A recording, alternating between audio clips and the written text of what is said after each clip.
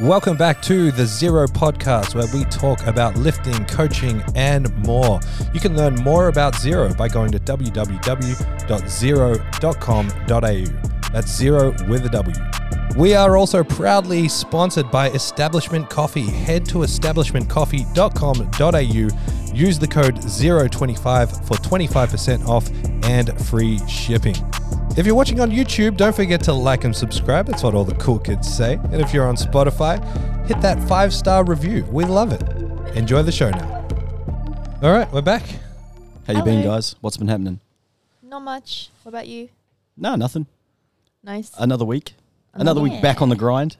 Is this second week back to work or third week? Another dollar. Second? Does that What do you mean? make Is it only the second week back? No, third week No, it's back. the third week. Has it been? Oh yeah, it has been. Because Dunno. last week was a whirlwind. I never stopped. Grind never stops. You got a really good grind set, Tom, bro. Yes. The grind set. Yes. All right. I'm changing my what have we been up to this week to what have I learned this week. And I think I'm going to do that for myself every week. It's up to you guys whether you go, what have you been up to or what have you learned? But this week, I don't know if you're aware of it, James. You probably are because everyone else seems to be except me. But there's like a very defined fruit racism that exists when it comes to mangoes. Yes. So are you a fruit racist? No, Don't lie. Nah, but Don't lie. I accepted them all until Bridget. So Bridget Until it turned was you po- into a racist. Until it was Yes. pointed out. I was not a fruit racist until this year as well, until someone pointed it out to me. Now, yeah. I like all mangoes, but Kensington Pride is the clear winner. Well, it's not. It is. Notice how it's got the word pride in it as well. Holy racism. Wait, so what did you learn? That fruit racism exists. I just thought you ate a mango when you feel like a mango. You do. It doesn't stop at mangoes. Like it's everything. It's the type What of else? apple. It's Oh, yeah. the type of banana. Yeah. The type of kiwi. Yeah. Oh, kiwi. I don't know. I don't know much about. Oh, you just got to go gold. I just can't go Gold back evergreen. after having gold kiwis. Really? Mm. All right. I'm going to try gold kiwi. Yeah, they're so good. Do you guys eat apples? I just Yeah. don't eat fruit, full stop. Thomas So really doesn't eat. I had fruit. an apple the other day from Flannery's. It was an organic apple. I wanted a mango, but it was $13. And I was like, $13. hell no. I'm going to opt for an apple. And it was literally the best apple I've ever had in my life. What? Crunch, sweetness, size. What? It was good. Australia is interesting because they only display like the 5 key types of apple here. New Zealand, they have several more varieties, and apples range so much in how good or bad they are. And we just seem to have not so great varieties here. We actually don't, eh? They're Yeah. always flowery. And Yeah. Yeah. Yeah, I don't really like apples. So what Tom Bro was saying before, circling back to the mango things, we got Kensington Pride, we got Honey Gold, we got R2E2, There's Calypso. and Calypso, And Bowen. and Bowen. So There's probably more, but that's all I can think if of. you're a mango enthusiast, Racist. yeah, I want you to comment on our next mango. Instagram reel what your favorite mango is. CJ, are you a mango racist? Just eat anything. He's Filipino, so he likes a green mango Green mango. with don't, bagoong. don't eat too much. You get Yeah. diarrhea. Yeah, so green mango with shrimp paste. Nice. That's a Filipino thing. That's what Lem brought to the going away party for Leo the other day. Did he? He brought green mango. Where did he get green mango? Don't know. Probably a It mango was tree. covered in something. I wonder if it was like tahine or if it was the shrimp paste. It might have been, tahine or tagine? I thought it was tahine. What are you talking about? It's like a spice. The spice Mexican mix. chili powder. That's delicious. got lime. Oh, okay, yeah. Pretty sure it's tahine, James. Well, depending which where you learnt your Spanish. Okay. What do you mean? You say tahine, trying to be all Spanish, but then you say chipotle. Chipotle. Chipotle. Wait, how am I supposed to say it? Chipotle. Chipotle. Chipotle. Chipotle. There I you don't know go. if that's right, but yeah. All right, what have I learnt this week? I'll cover it soon. Here's what I've learnt. No, Can it just be- go straight into it. Go straight into what you've learned from your 75 days sober or whatever it is. So I'm in day 15 or 16 of 75 hard. Which step are you up to? Step 11. So- Forgive your enemies. So if you guys listening don't know what 75 hard is, it's a challenge that was invented by Andy Frisella. Is that his name? Yeah. Yeah. Brizella. So it's just 75 days of 2 45-minute workouts a day. I actually only realized this in the last week. One of those workouts has to be outside. I didn't know that, so I haven't been doing it. Technically, I failed already, only because not all my workouts are outside. Wait, didn't you say that you walk poods as one of them? Yeah, but I haven't it's walked raining, him. you can't. He won't walk in the rain.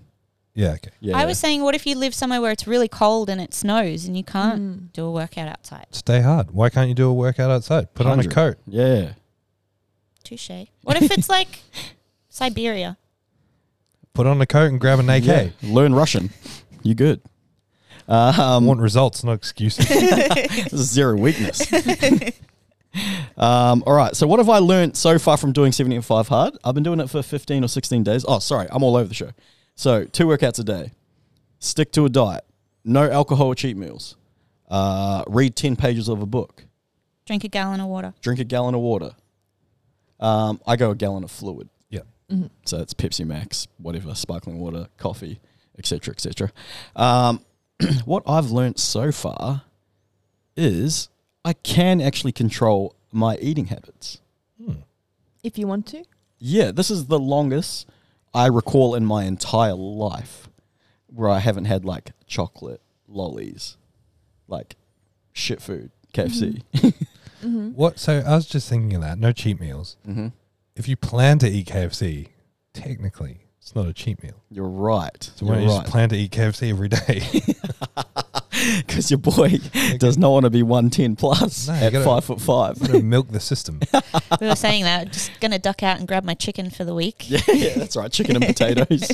Nice. Fried chicken and chips. So yeah, what I've learned is I can control my eating habits. Nice. Nice. Yeah. All right. What about you, Bridget? What have you been up to, or what have you learned? It's kind of a similar thing to James. I'm not doing 75 hard, but we've been doing this thing where we're not going to eat takeaway food for a month because I was eating takeaway food maybe like 2 or 3 times a week. It was pretty bad. And I was usually doing it because I thought that I didn't have time to cook when I got home from work, if I got home late.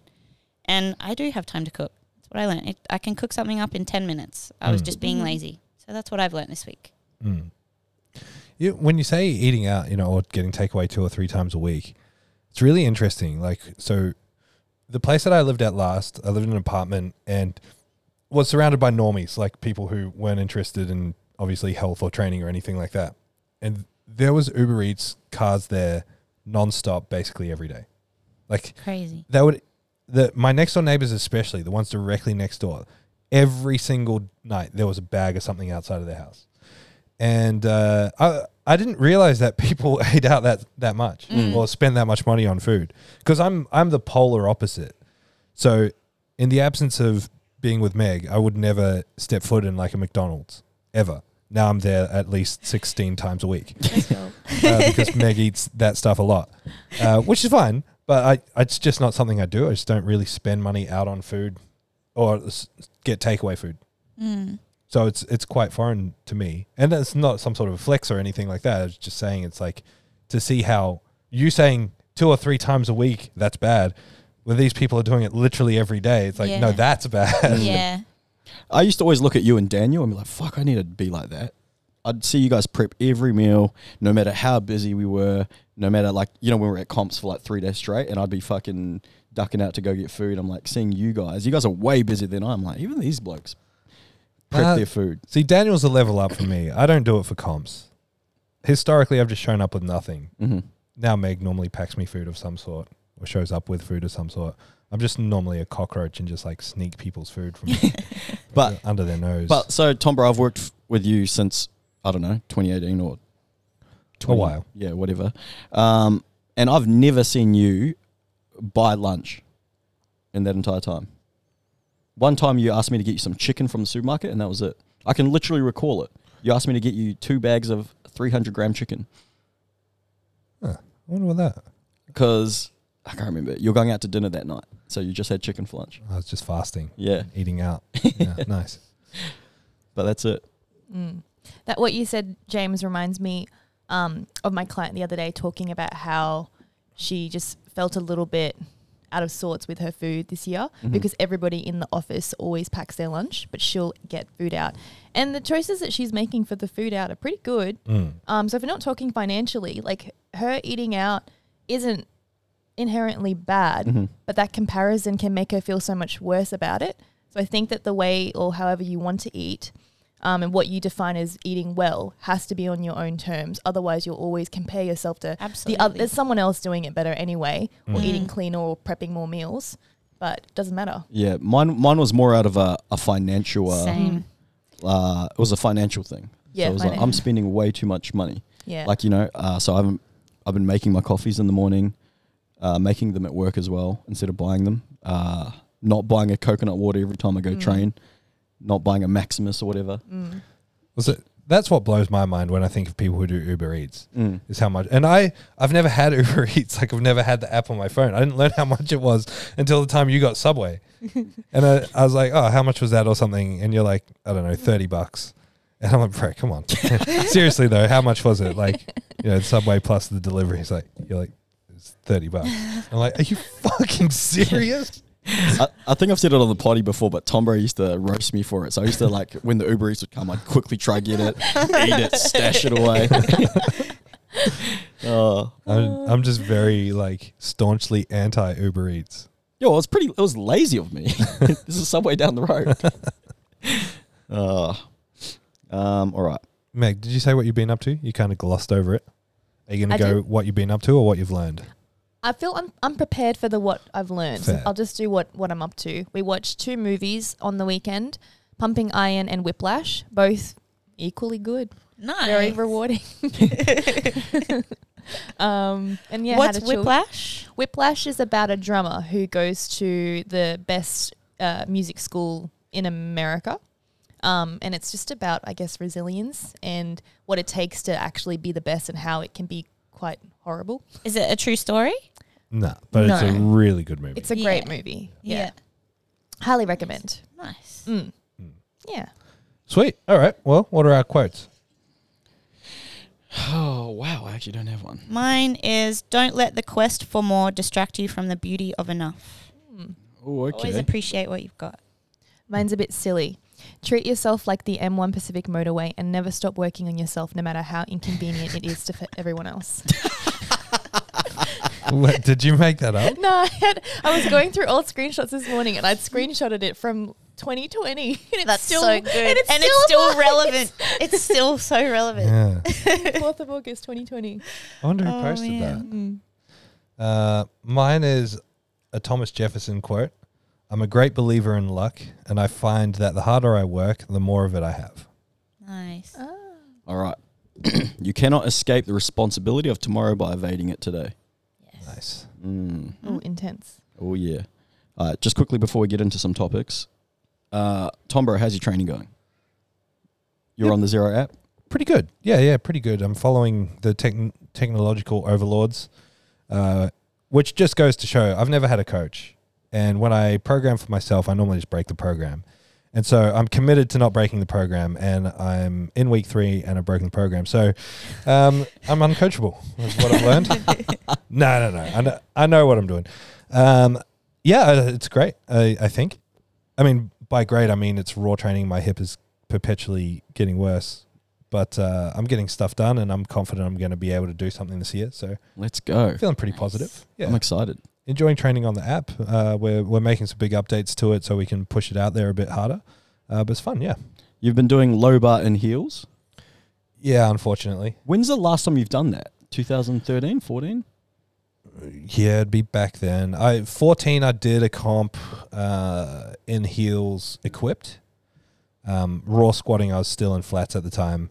I hadn't competed in heels since 2012 raw. So yeah, that'd be the last time raw, 2012. Yeah, well. So I've just found that with the bony changes in my hip, to hit depth in flats, I have to make so much compromise that it's just hurting my back every few weeks and making deadlifts and squats just set back. So I'm finding I can squat a little bit nicer in heels. I really don't like it, both in terms of how it's changed my squat. I'm so much more forward, Mm-hmm. and I'm scared my knees are going to cop a bit of a beating. And also just style-wise, they're so ugly. Like, they're just gross. Wait, so you'll go back to flat when you start wearing wraps? Nah, I think for raw, I think I'm going to stay heels. And then when I go back to equipped, the support of the equipment helps me find position with flat. So Why probably... don't you put secret heels in your Jordans? Yeah. not a I'm bad not idea. opposed to like getting little heel wedges. I've got some. You can have them. Do they actually work? Yeah. So they used to come in the Metcons, the Nike Metcon training shoes. Oh, yeah. And they're really good. Then they're not too spongy? Nah, not at all. I might check them out. Yeah, they're good. Because I feel like the heel that I've got for low bar squatting is too much. Like I feel like I have to go so low to actually hit depth because of how far forward my knees come. They're Adidas, right? Yeah, so I feel like I only need about half the heel elevation to sit in the sweet spot. So I'm curious to play around with them for sure. I'll bring them next time. Sweet. Meg Dog, how's your training going?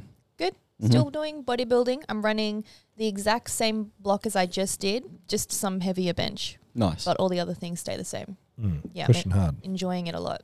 I saw you doing that single leg glute bridge with the band. Yeah. I've started doing that just for like some rehab stuff. What is it for you? Like, what are you rehabbing? Just my adductor. Really? Yeah, because it still kind of hurts when I like overextend my hips. So it's kind of Your adductor hurts if you overextend your hips? Yeah, well, that's why at the start, Tom, bro, remember when I kept asking you? I was like, is it my hip flexor? Because it was hurting here when I'd like arch up in a bench. And Tom was like, no, it's your adductor. And then when I went and got scans and saw Jordo, he confirmed it too. I'm doing it kind of for the opposite reason. I can't extend, like fully lock out. So I'm trying to get the range that you're getting. I don't even know if it hurts because I can't get that far. Yeah. But that's what I'm practicing. Yeah, nice. Yeah. That's awesome. What about you, Gidge Dog? How's your training? My training's been great. Thomas has got me on a really nice development block, and squats have been feeling better than they have in a very long time. So I'm very happy. Yeah, you're loving lifting Yeah. at the moment. Almost smacked myself in the face with a dumbbell today. Nice. But other than that, it's been good. It's been really fun. So I've been loving it. reminder, I need it. The amount of people I've actually cut because I'm lazy with chopping my nails is pretty bad. I sliced Yeah. her finger open. Yeah, try saving grabbing her the life. dumbbell. But I normally Band-aid on. I normally cut people's legs when I'm wrapping their knees. Oh, were you doing dumbbell bench press? Yes. Oh, no. Yeah. Oh, man. What about you, James? How's your training? Are you doing any? Are you back at Jits yet? Yep. So I am just lifting the norm, just doing some bodybuilding stuff or some rehab kind of stuff. And then I trained jiu-jitsu 4 times last week. No, 5 times. Yeah, 5 times. And my adductor progressively felt better each session. Good. Got a little bit more confident. I've trained twice this week, jiu-jitsu. I'm going to rest today just to give my adductor a little bit of... You seem sore. You're like hobbling over to the chair. When? Just before today. I feel like I think that's just how he walks. Yeah, sometimes. I'm just always broken. I feel like I'm just always broken. Slowly Yeah. lowered himself down. He was like, Oh, no. So we did like some conditioning stuff last night and my Doms. legs are sore. yeah. Yeah. But no, training's good. Going to bench and do some upper body stuff today. Nice. So, yeah, everything's good. How much bench? Not enough, unfortunately. I just found out, Josh Honky, Yeah. little jacked man. He's benched 155. Insane. Crazy. What He a weighs weapon. 69 kilos. He's very jacked. So jacked. Very He's doing jacked. like front lateral raises, some sort of raise yesterday. And I was like, geez, this guy's actually jacked as. So jacked. Yeah, we talk about it all the time. Yeah. He looks angry now that he shaved his Yeah. head. Yeah, he he looks looks good. mean. Hey, it's cool. Such a good kid. All right. I want you to go to the last question first, the interpretation of the rules thing. Cool. Because I want to know what you mean by that. So one of the things I want to talk about today was interpretations of rule sets in competition. We've all got a different interpretation of what depth is. We've all got different understandings of what each rule means and how it's perceived. So I just want to talk about a few things like that. So up until like the other week, I've been telling people depth is the top of the knee below the hip crease, and you told me Hip that's- crease isn't a thing, right? yeah. So that was one of the things I wanted to talk about. So so depth in competition, what is that, Tom, bro? Top surface of the knee is the top surface of the leg at the hip is lower than the top surface of the knee. Okay. top surface of the hip. So if you're standing upright Mm-hmm. and we mark a point on where your hip is, like where the actual hinge hip joint is, that point has to go lower than the top of your knee, which is like where your quad's popping out. Okay. But I mean, like, this is the thing, right? That's what the rule books say. And then exactly as you say, it's like, how do people actually interpret it? Mm-hmm. So it's a great point. I love this point. Because I thought about it yesterday with Bridget, one of my clients. I was watching his videos, doing his review, his feedback, and to me, I was like, he or she isn't hitting depth. Like, they're quite high. And then I asked Bridget, and Bridget's like, no, they're good. I was like, how am I interpreting this? Why is my, how am I thinking, how am I receiving the rule set and applying it to him and thinking it's different to what Bridget sees? Mm. And I just feel like everyone's got a different interpretation of what the rules are and what depth is and other rules are as well. Yeah. Like when you see some pauses and someone be like, pause that. And it's like, no, you didn't. That was touch and go. But you guys have all done it. You know, you think you're doing a pause and then you watch it back and you're like, wow, that did not look like a pause. Everything feels a lot slower when you're actually under the bar. Yeah, as for opposed sure. to watching it back. Especially if you're like testing an opener and James is calling it and then you fail. The scar hasn't healed, brother. That was like 2 years ago. Doesn't matter. I remember everyone was up me as Funny well. that we all know what you're talking about. I remember Meg got up me straight. I was like, what the fuck? You guys asked me to do this. I do it, and then I'm getting grilled. That's why you're the MC and not the head ref, brother. Oh, that was so good. No, for sure. I remember you're like, are you going to call press? I'm like, fuck. You didn't pause it. And you're like, yes, I did. I was like, oh, man. So funny. Nah, I'll take responsibility. You should be strong enough to press it up. Yeah, like depth is always going to be the thing that's the most contested for sure.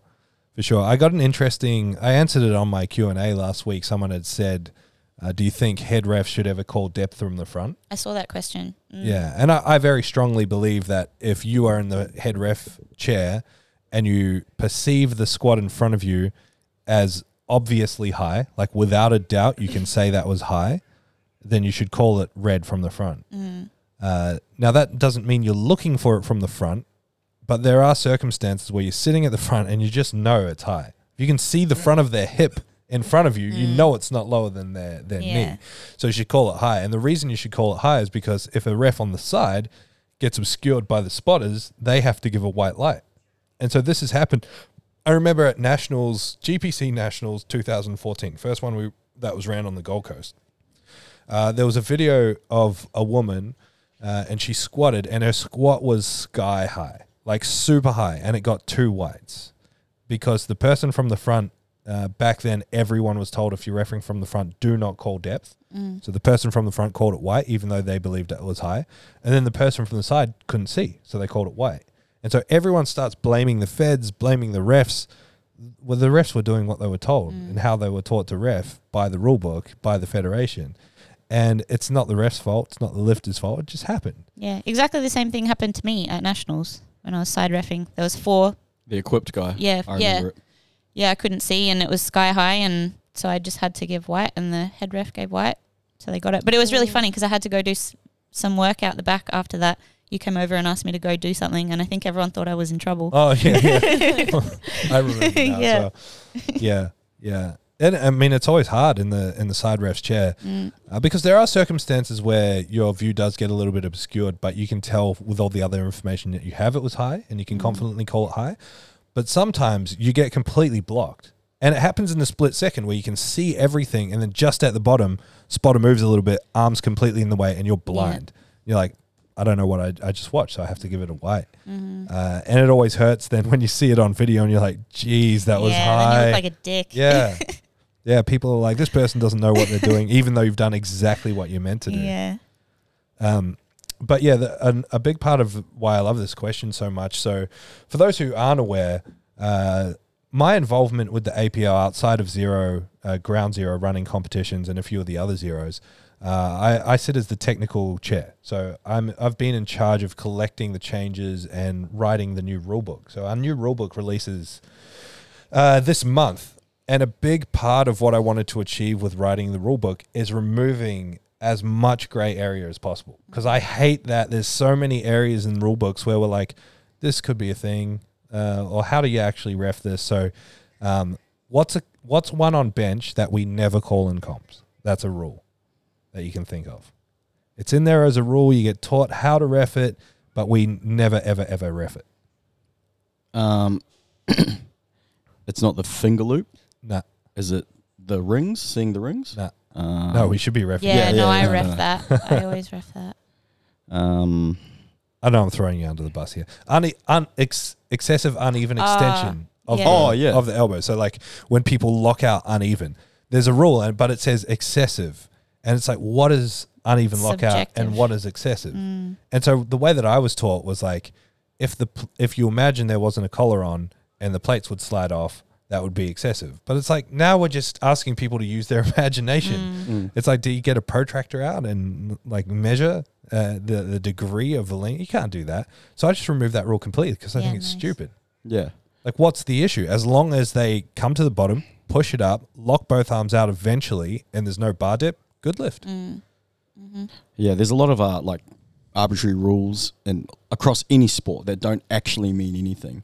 It's just when they were, writing the rules, someone decided this is how this is going to be. Yeah. So like another one, like you mentioned, was like equipment and uniform. So we spoke about, how males can take their singlets off. Is that what we're talking about yesterday? Yeah, we were talking about, I was asking these guys, in deadlifts, you can take your shirt off, right? Mm-hmm. But the rule book specifies that women must wear a sports bra. What do you think of that? A sports bra. So if you take your shirt off for deadlifts as a woman, you have to still wear a sports bra. Why? Exactly. That's what we were saying. So if we have to look at a rule book, a rule in the book, and say, why is this a rule? I can't figure out why it should be a rule. Then I believe we should just take it out or change it to be more clear. Yeah. And so like perhaps that, because that's in every rule book. In every rule book in powerlifting, every single rule book, except for the IPF rule book, is a copy and paste of the IPF rule book. They are all direct copy and pastes with modifications. And so because it's in the IPF rule book, it just carries over to everything. And, there's probably a rule that's like 20 years old. And it probably comes from like old conservatives being like, we don't want titties flying around on the platform. It's kind of like, well, it's the same thing with men. Men are allowed to free ball on the platform. You don't have to wear underwear. And so isn't it just then the lifter's responsibility? Like if they're okay with their tits falling out, great. I shouldn't keep saying tits, but you know what I'm saying. If you're okay with your testes falling out, your balls, your gaggleberries, whatever you want to call them. If you're okay with being exposed on the platform, that's up to you. Yeah. Gaggleberry. That's like, what's a really obscure rule in the IPF? Is it the men's underwear one? I don't know if that's still a rule or. Yeah, like they have to be the old Y fronts. Yeah. Like, I like that rule. I wear Y fronts. What's a Y front? Like the undies that I wear. Like a undie. As opposed to what boxes? Like boxer briefs, I wear like ones with legs. I don't know. Okay. They're like boy leg shorts. That's what girls call them. I don't know what boys call them, but they're called boy leg shorts. Yeah, but boys don't have to call them boy legs because they're just legs. Leg shorts. You mean briefs. You have to wear briefs. Yeah. Like, I thought that was just like my first ever comp was in APU. Of Valhalla, and they checked that. Yeah, and we used to as well in APL before we removed equipment checks. A big part of it is like INZA. A lot of new powerlifters won't understand this side of like the rules. INZA, for example, one of their most common products, say 10, 15 years ago, were power pants, which look like undies, and they're just supportive. So it's like a step down. You've got a single ply suit, and then briefs, which is like a single ply suit without straps. And then power pants, which are just these weird little undie things on that help you lift more. Oh. So it's basically there to make sure that people aren't wearing those. That's why they check their undies and make sure they're wearing like those Y front types. But I reckon if I put a survey out to APL and asked every single member, do you know what INZA power pants are?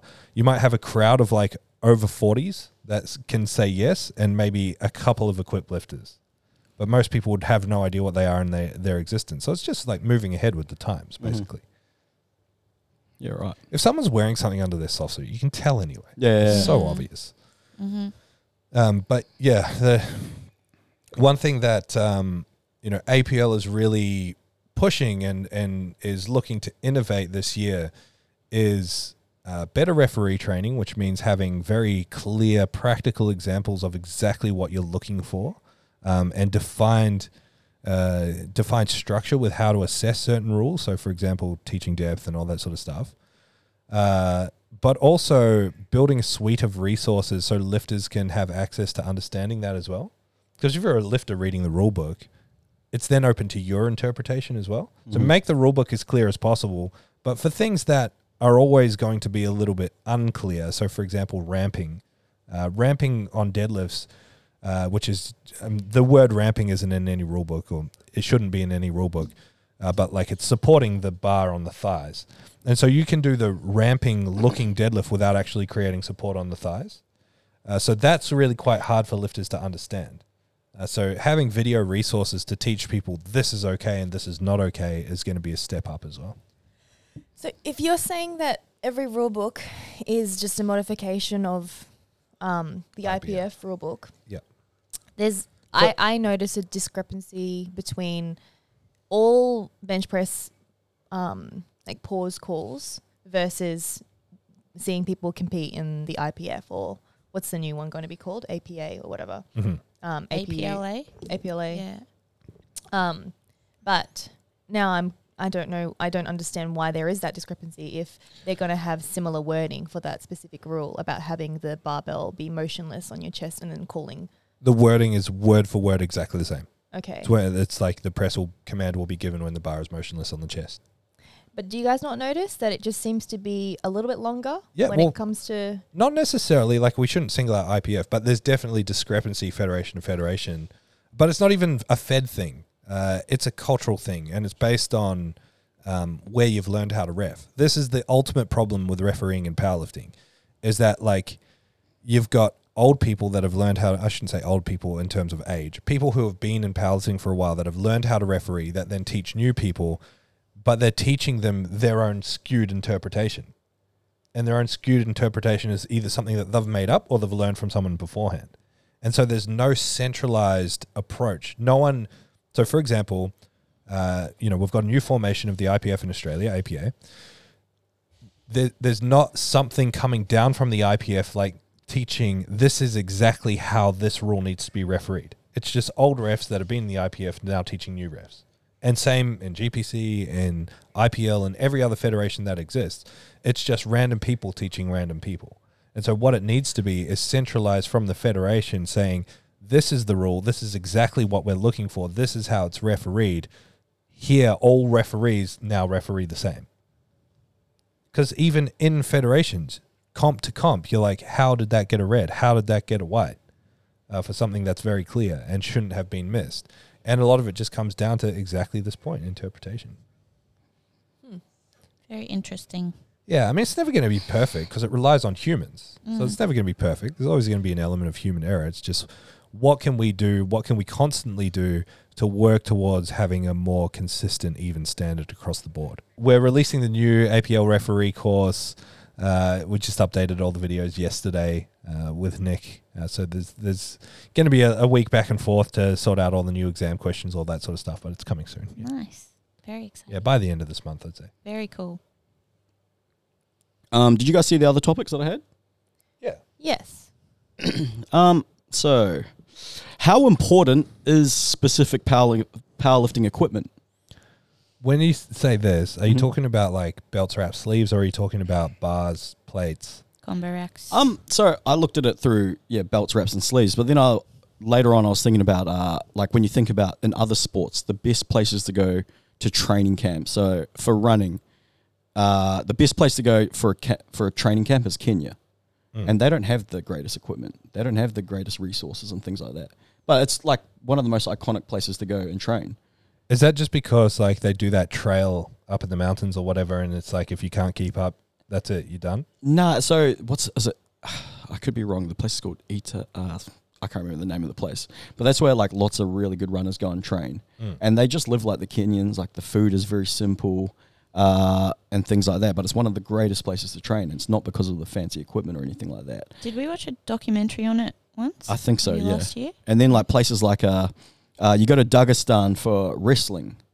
Dagestan's like a small town in Russia, which doesn't have a lot. So that's one of the greatest places to go for wrestling. There's tons of other examples I just can't think of right now, but I just thought the same with powerlifting. Like we've seen some of the strongest people in the world come from places like, where's Jezza from again? How did it? Nauru. People like that. So I just want to talk about the importance of powerlifting equipment. I think that's a little bit different though, in terms of none of us are flocking to Nauru because we want to train with Jezza on that one rack in a dusty shed. But it's an interesting point because, like, if you look at powerlifting, the powerlifting equivalent of that back in the day, it would be like Westside, or Elite FTS, or there were a couple of other cult gyms. For me, it was like Boss Barbell Club on the come up. I was like, I have to go train there one day, and I did, and Super Training, and I did. It's not like I moved there and trained there, but I'm sure people have made pilgrimages there. I mean, even like Toby moving here to train at ZeroW. People have done it for ZeroW over the years, which is crazy too to think about. I'll quickly interrupt what you're thinking. Go. I was just even thinking like Team China and weightlifting. Unless they're at training halls at competition, they train on pretty shitty equipment. Like they don't really. Yeah, you've seen the videos. Like half of them aren't even squatting out of squat racks. They're squatting off those bench thingies and. Yeah. Like they'll have comp standard barbells, but they're all using shitty old bumper plates. Their facilities aren't that great, and it's one of the greatest places in the world to train. For powerlifting, the only reason that I have in the past encouraged some of my clients to maybe invest in a membership like elsewhere, like maybe a step up from a commercial gym, most of the time has been because they haven't got the right safety measures in place for bench. A lot of bench press setups in commercial gyms don't have safeties, and so you can only rely on asking someone to help, which most people aren't inclined to do. So that's like a big reason why I've encouraged clients in the past if they're interested in powerlifting. Or they don't have like the adjustable bench settings. And they have to really reach hard or unrack from very low, which is just uncomfortable. Yeah, I think if you've got access to a facility that has everything you need, I'd definitely go train there. Yeah, I'd go train if you're a powerlifter and you're training at somewhere near here and you're not training at Zero, so I'd definitely come and train here so you can get familiar with the combo rack, the barbells and things like that. Like I think of Kurt Keogh, who I've coached from low 900s to over 1,000 in South Africa, and he just trains at a commercial gym. Now he's moving to Australia in like 2 months to Perth, and so he'll have access to powerlifting equipment. I'm really curious to see how much that affects his training, because as soon as we start going above like 330-ish on squats, he's using a regular bar with like big plates, and the limiting factor is just how much the bar whips, just throws him around. So I'm curious to see what it does to his squat training on proper equipment. I'm a big believer in training around like-minded people. I think that works for most people. Then I think of someone like Kurt, and I'm like, I wonder if that will actually make any difference, because his strength is built on him, as in like his mindset is like he's doing the hard sessions regardless of whether there's helpful people there or not. And I feel the same for myself. I like having people around. So like I like it when the gym's full, but I don't need them to be hardcore powerlifters or anything like that. I just like having people in the gym while I'm training. Because it's almost like a sense of accountability. I find it much harder to bitch out if there's people in the room than when I'm by myself. I don't know. What do you guys think? What do you think, Gidge? I don't know. Sometimes I think it might have the opposite effect. Like people here who are very spoilt with equipment, and then they get reliant on that particular equipment. And then if they end up, I don't know, if things don't go exactly their way on comp day like they do in training, it can throw them off.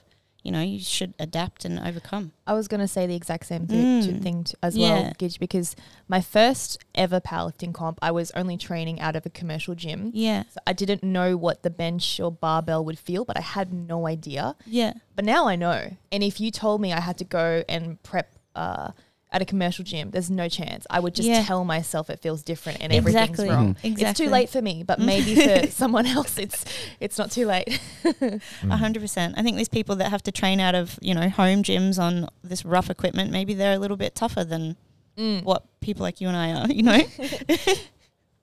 Maybe not. Maybe. What about equipment, like personal equipment? Personal equipment. You Like know- belts and stuff. You know my stance on this. I don't care. Yeah, you're really good at that. Nah, I think there's something to be said for, people play the negative side of things, like all the gear, no idea. I think the opposite is true. Like I think I've told this before, but I'll say it again. Like I remember when I was coming up in BMX and I had bought, and so, fuck, I don't even know how to explain it. You can buy a complete bike, which is where you go to like a bike shop and just buy a bike off the shelf. But the pros don't do that. You buy like custom parts and you build your bike, right? And so I had a complete bike that I'd started swapping parts off. Then I was like, no, I'm going to do the real thing and buy a frame and buy forks and buy wheels and custom rims and everything like customized to exactly how I wanted it. And I saved up a lot of money and I spent all my money on this bike and I wasn't any good. But when I got the good bike, I got way better because I felt like I was the real deal. And so when I see people who are new to the gym, if they've got the finances to do it and they want to go out and buy a $300 pair of sleeves and a $500 SBD belt or however much they cost now, and that makes them feel like a better lifter, and as feeling like a better lifter, they put in more effort and try harder, I'm all for it. Mm-hmm. I think don't go out and spend it if you don't need to, but if you want to and you can afford it and it makes you feel like the real deal, why not? Yeah, it's a little bit of a look good, feel good kind of thing. For sure.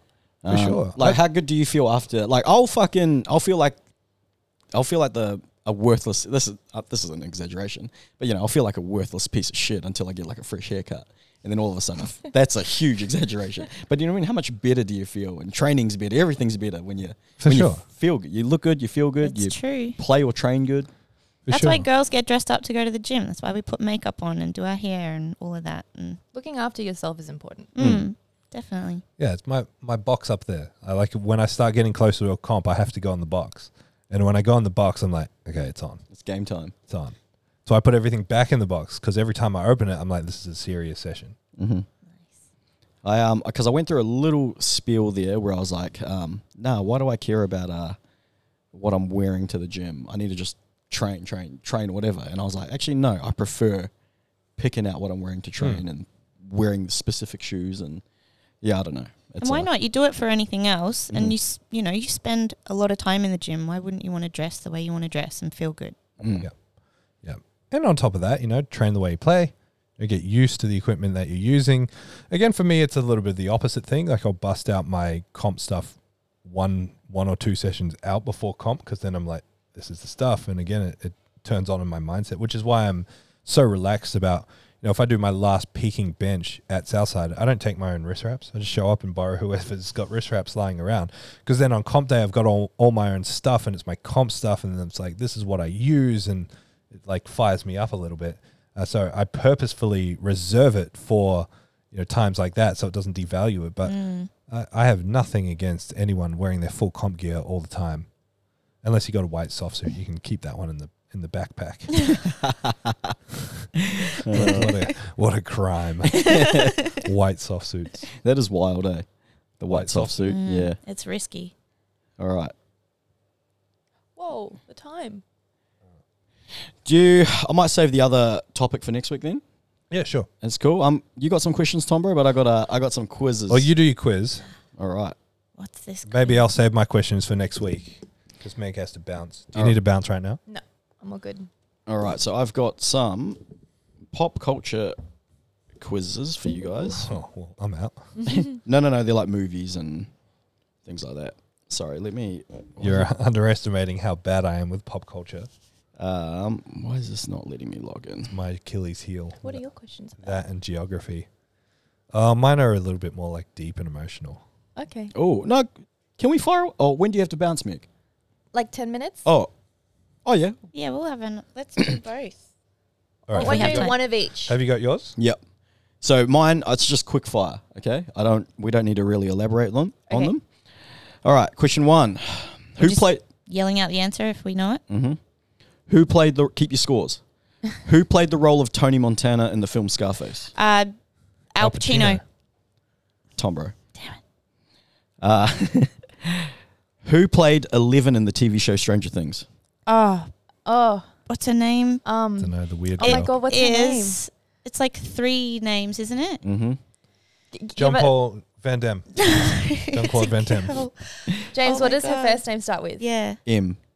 Monica. Millie Bobby Brown. Yes. Bridget, a point. In the TV series The Office, the US version, who is the regional Steve Carell.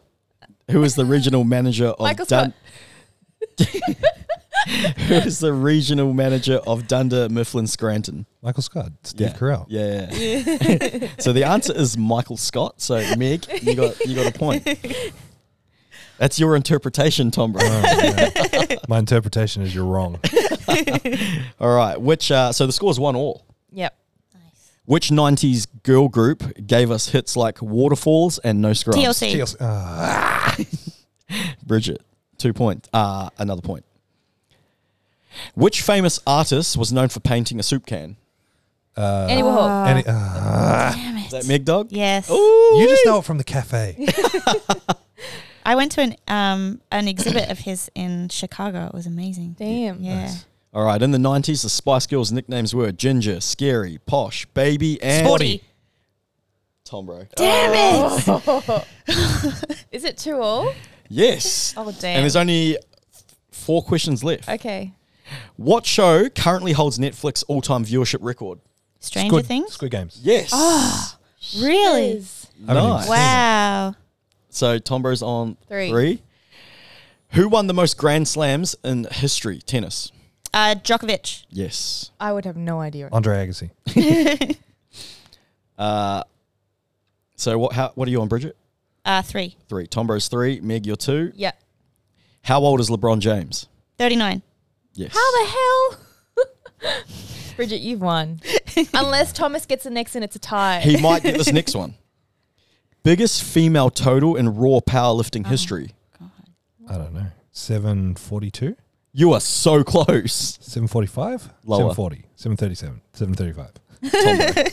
Oh, it's tied. It's tied. It's tied. Do you have a bonus question? I don't, but I will come up with one right now for you.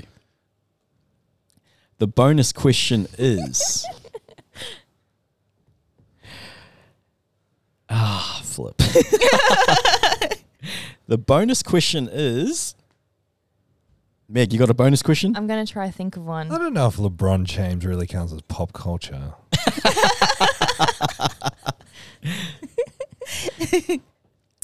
Oh, no. Thomas will know that one. I have to make it even playing field. How do you know Bridget won't know it? I just know you'll know it first. What is it? It was about Chicken Run. Yeah, I wouldn't know it. Babs. Oh my goodness. Oh no. Go on. No, he'll know it too. All right. All right. What is Lil Nas's new song called? Who the fuck is Lil Nas? I don't know. This is pop culture. I don't know. This is like tweeny pop culture. All right. The capital of Iraq is... Baghdad. Tom Bro. That's not pop culture. Yeah, I know. All right. Well, okay. It's 3-3. It's 3-4. 4-4. 4-4. Okay, 4-4. okay. We're going to do a tiebreaker later on. All right. Next episode. Okay. Thanks for listening. Bye. Bye. Thank you so much for listening to the ZeroW Podcast. If you want more information, head to our Instagram, ZeroW_weakness. Hit the link in the bio for all of our services and any information on upcoming workshops and events. Don't forget to leave us a 5-star review so we can have a broader reach and answer more people's questions. Thank you once more.